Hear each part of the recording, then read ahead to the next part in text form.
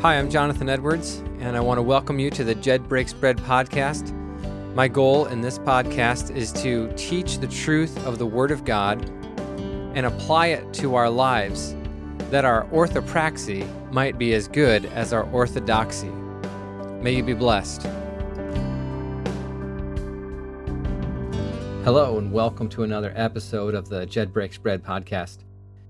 If you've been paying attention to world events over the last few weeks, I'm sure that your heart has been burdened by the suffering that has been endured by various individuals and groups of people in the country of Afghanistan.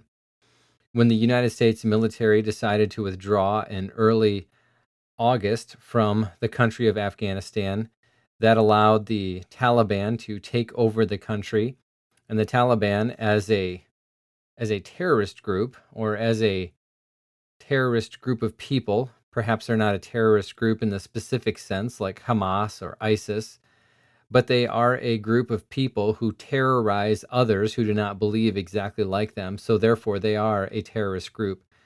When that group of people took over rule in Afghanistan, it has caused a great amount of suffering to many people, not only the Afghanis who are native to the country, but people from other countries who have been in Afghanistan trying to help rebuild that country and establish human rights in that country, who have been doing humanitarian projects in that country. The United States withdrawal of military forces caused a vacuum of power that was quickly filled by the Taliban, and now the Taliban, today is August 31st, have declared victory over the United States and have plunged the country of Afghanistan back into the strictest form of rule according to the religion of Islam, known as Sharia law. And this is a very oppressive, unmerciful, and undignified type of rule. And for me personally, this has just caused a lot of anguish over the last couple of weeks, because it's difficult to watch innocent people suffer. And I've really been trying to reconcile that in my own mind. How and why are these people suffering innocently? And why do we have leaders in our country, the United States, who seem to be not very concerned about the suffering of these innocent people at the hands of the Taliban? Leaders in our government seem to be more aligned with the interests of the Taliban than with the interests of the common man. And I don't really want to be political or make a political statement. And I'm not sure that, one political party would handle this tremendously better than the other political party. I have some guesses as to what would happen if a different political party were in charge. But as a Christian, I'm not relying upon a political party to provide justice. I'm not looking to a political party to provide answers. So you may be a Christian today, and you may be affiliated with one political party or the other in the United States. Or if you're listening in whatever country you might be listening, you may be affiliated with one political party or another one. We must remember that as Christians, our deliverance, our hope, does not come from political parties. Our deliverance and our hope comes from the Lord Jesus Christ and from God the Father, who is sovereign over all creation. And when we see the innocent suffer, man, it just burns up our hearts. And we want to know, God, why? Why are you allowing this? And it just seems harsh that God would allow this to happen. But we have to remind ourselves as believers, and this is what I've had to remind myself. God, you have a purpose in allowing this suffering for these people. You have a purpose in allowing this suffering for me as a Christian who is, on the other side of the world and relatively helpless to affect any change. God, you have a purpose in allowing this suffering for many people throughout the world who are watching this with incredible disbelief. How could America do this? How could America turn her back on her allies? Well, today I want to review with you a couple of the scriptural purposes that God has and a couple of the principles that we need to keep in mind as we consider how to view the suffering of the innocent. First of all, I want to start with a story that was told to Jesus and his response in the Gospel of Luke. Now, in Luke chapter 13, there were some individuals who were listening to Jesus teach, and these individuals said this to Jesus. Luke chapter 13, verse 1. There were some present at that very time who told Jesus about some Galileans whose blood Pilate had mingled with their sacrifices. So Pilate had somehow desecrated these Jewish people. They had been executed for whatever reason we don't know, and the blood of these people who were executed was mixed with the blood of the sacrifices that was presented upon the altar of God. And according to Jewish tradition, this meant that these individuals were extraordinarily disgraced, they were cursed, the offerings were not accepted. It was very bad, okay? And while I don't know all the intricate details of why this was so abhorrent, it's apparent from the context, from the text, that it was abhorrent. And it was like a very disconcerting thing that had happened in the nation of Israel. And now Jesus, in hearing the situation, responds in a way that is rather unusual. Listen to what he says. He says, "Do you think that these Galileans were worse sinners than all the other Galileans because they suffered in this way?" So basically, Jesus is saying, because these Galileans suffered in an unusual way, and an unusually cruel thing or abhorrent thing was done to them, does that make them worse sinners than anybody else? Now, what's the answer to that? I hope that you would come to the conviction that the answer is no. They were not worse sinners than anybody else. In fact, they were sinners to the same degree as everybody else was a sinner. Why? Because we know from the scriptures that all sin and all fall short of the glory of God, and one sinner who sins one time has violated the entire law of God just as much as a sinner who sins 1,000 times. Both stand condemned before a holy God. Now, what does Jesus then go on to say? He doesn't talk or address anymore the abhorrent nature of the death that these Galileans suffered. What he goes on to talk about is the personal responsibility of the individuals to repent or likewise perish. Listen, verse 3. "No, I tell you, but unless you repent, you will all likewise perish." Jesus then goes on to relate another story, another example to these individuals. Verse 4, "Or how about those 18 people on whom the Tower of Siloam fell and killed them? Do you think they were worse offenders than all the others who lived in Jerusalem?" And what's the answer? No. "But I tell you, unless you repent, you will all likewise perish." You see, the Jews were concerned that these individuals were being judged by God in some unfair, unjust way. That the fact that their lives were cut short in this seemingly random event was a depiction of God's judgment upon them. And Jesus is basically saying, no, What happened here was the natural effect of the curse of sin. Part of the curse of sin is that when you're living life in the course of life, you might die prematurely before you expect to die. And you don't have control over that. God does. And so Jesus uses this situation of the premature death of the innocent. Okay, they were guilty in the eyes of God because they were sinners. But from a human perspective, they were innocent, right? They were innocent of having committed any crime worthy of the deaths that they suffered. Jesus is moving beyond the human perspective to the divine perspective, saying, look, unless you repent, you likewise will perish.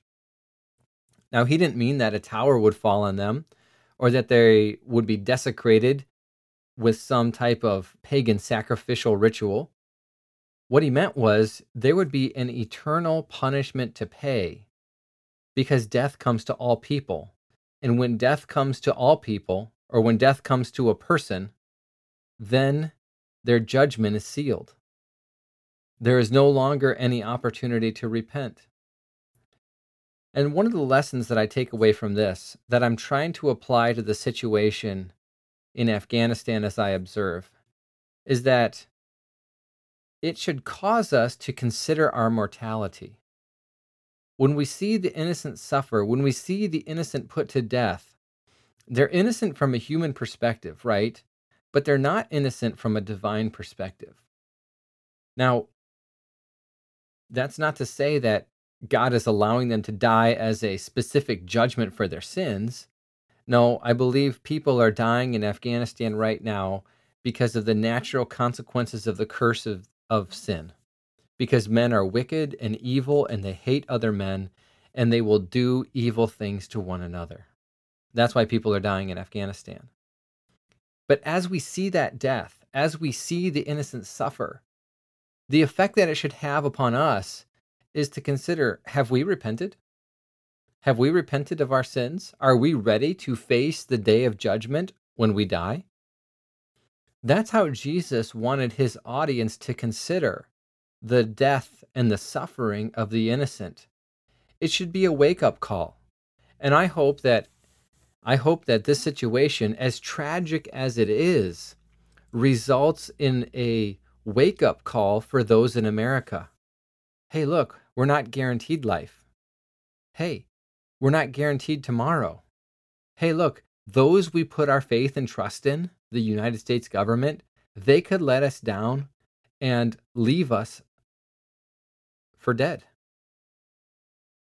But you know who will not let you down? Who will not leave you for dead? Jesus Christ. And so it is an imperative that one lesson we learn from the suffering of the innocent is that we should consider our own future destiny. And if we have not repented of our sins, then we must repent and we must put our faith and trust in Jesus. Now, a second thing to consider when we watch the suffering of the innocent is that God is not unaware and God is not impotent. It may seem like it. From a human perspective, we want God to rush in and stop all the suffering. We want God to rush in and stop all of the harm and the pain that human beings are causing to one another. But in God's divine plan and according to God's divine purpose, he doesn't do that. From a human perspective, it looks like he allows the wicked to prosper. And you can see that the psalmist wrestle with this in several of the Psalms, most notably Asaph in Psalm 73, and I believe King David in Psalm 10. Listen in particular to Psalm 10. What is David saying? Psalm 10, verse 1. Why do you stand afar off, O Lord? Why do you hide yourself in times of trouble? In pride, the wicked hotly pursue the afflicted. Let them be caught in the plots which they have devised. David is saying, Lord, don't you see how the wicked are triumphing? Don't you see how the wicked are prospering? Why don't you let them be caught in their own plans? Why don't you let them be destroyed by their own devices? Well, God has a plan to deal with the wicked. But ultimately, what God does is he uses wicked people to bring lost sinners to himself. Think about that. God uses wicked people to bring lost sinners to himself. If everything was great and there was no suffering on the earth right now, and we didn't really experience very much as a result of the curse of sin, we didn't experience much suffering or much pain, what reason would we have to choose God? Very little at all. We wouldn't choose him. In fact, even when some people are suffering greatly, they don't choose God. They choose to double down on whatever it is that they presently believe, whatever idol they have established besides God. And here, David talks about the advantage that the wicked have and how it seems that they get away with hurting the innocent and committing wicked deeds. And it seems like God has forgotten. It seems like God has hidden his face. It seems like God will never see it. But you know what? That's not true. And here's the second point that we need to consider as Christians. God will not allow the wicked to go unpunished. God will not allow the wicked to go unpunished. Again, as we look at things from a horizontal human perspective, it appears that the wicked get away with a lot. But God sees everything. God sees everything that you do in the privacy of your room, in the privacy of your mind, the sins that you commit. While nobody else may see those things on the outside, God sees those things. And so we who will not escape the intricate gaze of God as he looks into our hearts and discerns our motives, we who will not escape that ought to have confidence that the wicked who are outwardly sinning, who are outwardly rebelling against God, we should have confidence that they too will not escape the judgment of God. Furthermore, King David goes on to recognize at the end of Psalm 10 that the Lord is king forever and ever. The Lord's kingship, the Lord's kingdom is eternal. And all the kingdoms of the earth will come, they will rise to power, and then they will go away again. That's what he says in verse 16. Nations have perished from his land. Hey, you think you're a mighty nation? Guess what? When God is done with you, it doesn't matter how mighty you are done. One of the incredible things in the book of Daniel, Daniel chapter 2, and interpreting the vision of, or the dream rather, of King Nebuchadnezzar, is the description of these powerful, mighty kingdoms who basically conquered the entire earth. And then when God was done with them, they vanished off the face of the earth. When he was finished with them, those kingdoms fell. And that's what David relies upon here.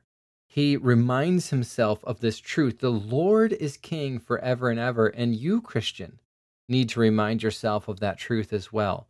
God is king, and God will do what is just and right. David goes on to say this, O Lord, you have heard the desire of the humble.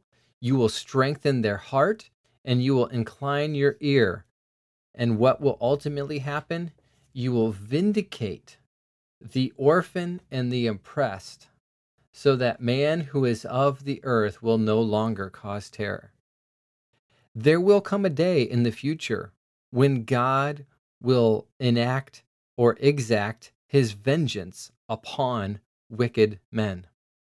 And my friends, that will be a glorious and a triumphant day, although it will be a terrifying day for those who are wicked, because they, after experiencing the vengeance of God, will then suffer for all of eternity as a result of their sin. My friends, as we consider the reality of the suffering of the innocent, and we look at this problem from a biblical perspective, my hope and my prayer is that I would conform my thinking to be in line with the Word of God. And here's the application that I think I want to make personally. I personally want to make this application. And you may make a different application, but here's what I want to make. First, I want to conform my thinking so that I don't judge God. I don't want to think of God as unfair or unjust or uncaring or unloving, because that is a wrong perception of God. Secondly, I want to realize that God is using suffering to bring people to repentance. God is using suffering to bring people to repentance. Now, perhaps in Afghanistan, there are thousands of people who will come to the knowledge of Jesus Christ as a result of the persecution that is taking place. Perhaps in America, there are thousands of people who will come to a knowledge of Jesus Christ as a result of the persecution that is taking place in other parts of the world. And so, my friends, let us pray that those who are suffering, if they are Christians, will bear up under the suffering and use it to glorify God, that they will preach the gospel and the hope that they have in Jesus Christ. And let us, who are witnesses to the suffering, speak out against the wickedness of our rulers, but also speak about the hope that all might have in Jesus Christ, died to save all from their sins. All, that is, who would repent and call upon his name. I hope that you're challenged and blessed, and I hope that as you consider the suffering of the innocent, you would do so with a desire to give God the glory in all things. Amen.